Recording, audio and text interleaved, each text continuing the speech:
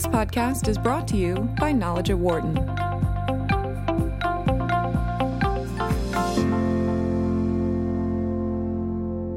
Narcissism is something that is described in the dictionary as excessive or erotic interest in oneself and one's physical appearance.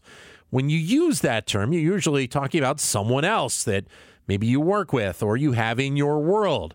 But would you believe that most of us have a level of narcissism? Not necessarily like that, but we do have it within us.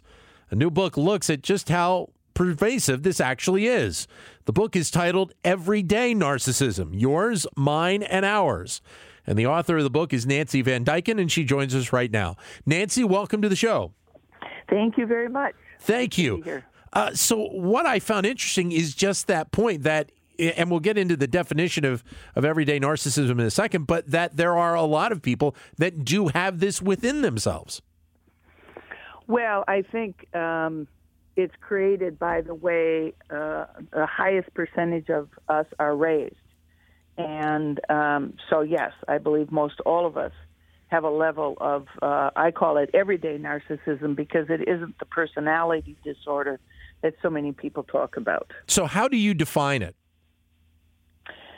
Well, it's a garden variety form of narcissism that we will recognize through people who are prone to pleasing, trying to get other people to please them or take care of them.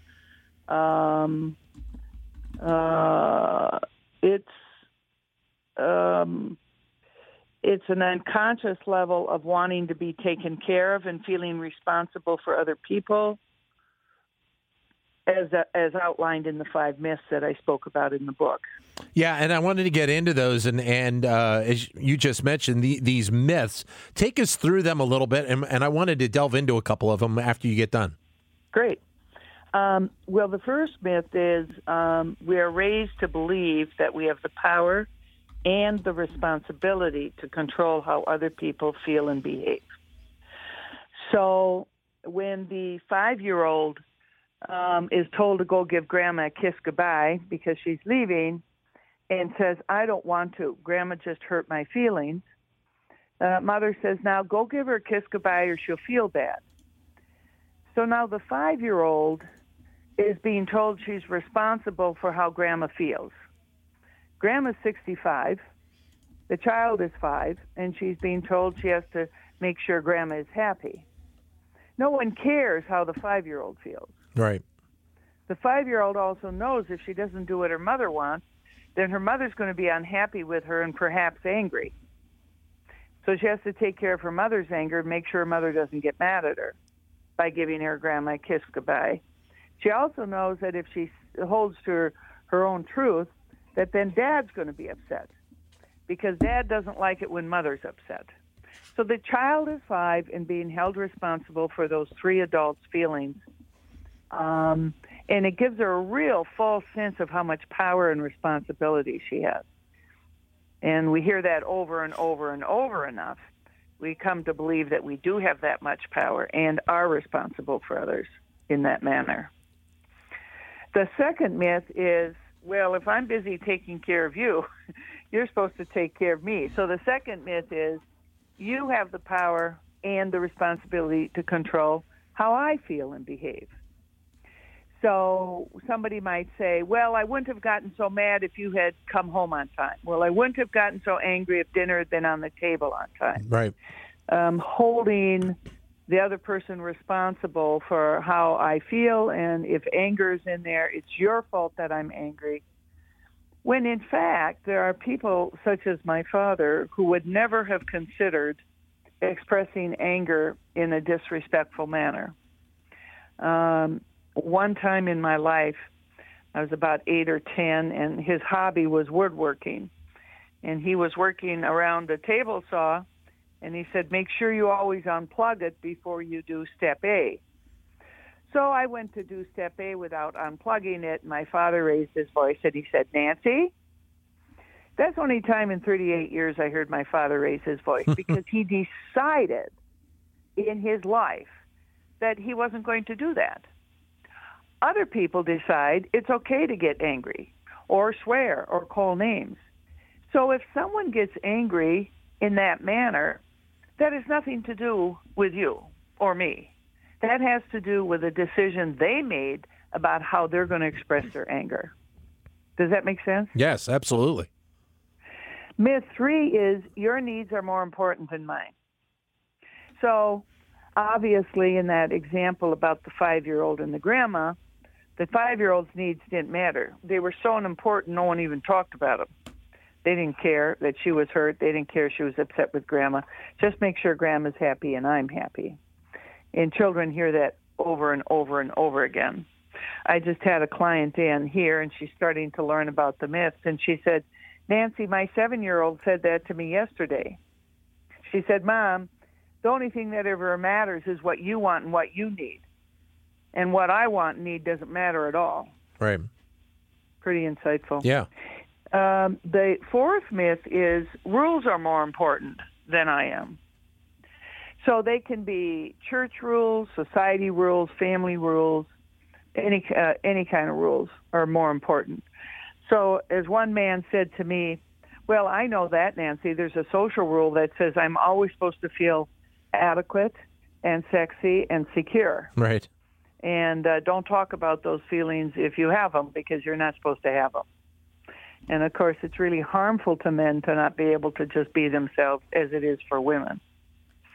And the last myth is, if I don't follow all these lies, I'm not lovable. I was not born lovable. I Right. have to do these things to become lovable.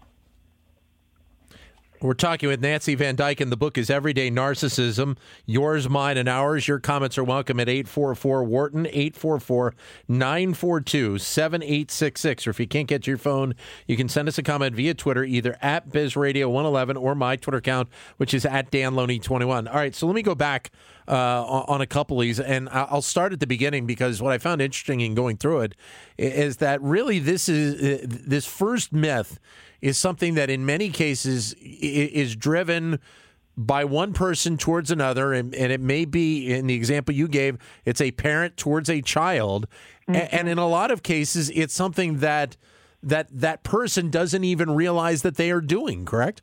Absolutely. And that's the purpose of my book, is trying to help people make this conscious so they can make choices to do it differently. All of us parents have tried to do the best job we could. Right. Our parents tried to do the best job they could with us. They just passed on what was done to them. Most all of this is unconscious. We were just taught that's how you do it. Right. And I think that myth one, go give Grandma a kiss goodbye or she'll feel bad, we're trying to teach our children sensitivity. And there's a way to teach sensitivity without discounting the child. So you might say, okay, it's okay if you're mad at Grandma. You don't have to give her a kiss goodbye, honey. Out of respect for Grandma, though, you need to go say goodbye. Right. 844-942-7866. Or if you'd like, send us a comment via Twitter, either at BizRadio111 or my Twitter account, which is at DanLoney21. So the second myth about the power to control, I found that interesting as well, and I took it as, I think we find it hard at times to believe that other people can have that type of impact on us. I would say influence, but not necessarily control or impact. Am I correct on that? Well, I'm not quite understanding the question. Well, say it again. Okay, so I mean, in terms of other people being responsible and have the power to control the way we feel, yeah, I find that a lot of people, I think, have more power to control how they feel, or than we really give them credit for. I'm not necessarily sure that that power to control is an absolute coming from other people. Well, other people can't control us. Right. That's the lie. We think, somebody says, well, you hurt my feelings. Right. Well, you might say that same thing to me, and I'll have a different kind of response. Maybe I'll think it's kind of fun. We really don't have the power to make other people happy or angry. I always say to my clients, if you have that much power, you're sitting in the wrong chair. Right. I have a lot of people coming in who would like me to be able to make them happy. And only they can make themselves happy. So if you're not happy, don't blame your partner. Yeah. Do we have a lot of people that that kind of follow the third myth in terms of putting the wants and needs of other people above their own? Oh, that's classic. These myths are what I work on predominantly in therapy, because it's really hard for people, for instance, to say to a coworker, comes to them and says, Dan, can you help me this afternoon with X and Y? Right. And oftentimes people say, oh, sure. And then later they go, oh, why did I agree to that? I don't have time. I'm so bogged down. But we're so afraid to say no because somebody might not like us. Somebody might not see us as a team player. Right. Somebody might not see us as cooperative. And our basic drive in life is to belong, to fit in. Freud said it was sex. Adler broke away in about 1918 and said, no, we just want to be liked. We want to belong. So to put my need first and to say, I'm not going to be able to help you today. I'm buried myself. However, I might have some time tomorrow. It's really hard for people to say, no, that won't work for me. Really hard. What do you think is the overall kind of real world impact of these myths on people? And obviously, in your world, a part of it is psychological, but I would think that a part of this also is just the impact that people have on their lives and whether that has a medical impact as well.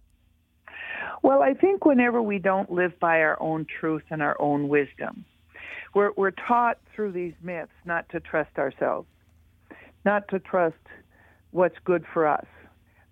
Because that's called selfish or inconsiderate. Right. And absolutely, when we don't take care of ourselves emotionally, it affects us spiritually, it affects us physically. I just spoke to a woman the other day who has terrible anxiety. She's steeped in these myths. She's very successful, has a very high position in an international company. And I told her, you need to get to the doctor, because you're trying to please all these people. You are so capable. You can do all this, but it's killing you. You're 100 pounds overweight. Mm-hmm. Your blood pressure is high. You need to get a stress test done. I'm very concerned about you medically, because everybody else matters and not you, and you're miserable. When somebody, how do people realize that they may have this within themselves, and how do they go about changing their lifestyle to train and get away from some of these patterns? Well, I'm glad you called them patterns, because that's what they are. They're not flaws in us. They're just patterns. Right.